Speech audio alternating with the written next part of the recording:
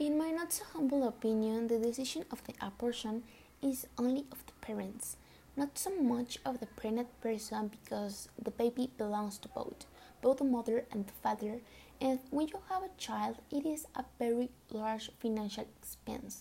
Many cases are for rapes, and not all the father responds to the responsibility of take care about her child. And it's important that the abortion be free and safe because not everyone have the money and it just causes that the woman die. And the abortion don't force you to abort your baby, it's just an option for take of a responsibility. For your a kid last all your life and the children deserve a really good life. And the most important they deserve love.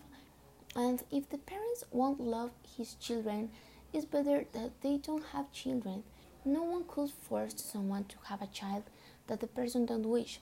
So for me, the people that could do the abortion are the people that don't want to be pregnant and the people that don't want to have a baby.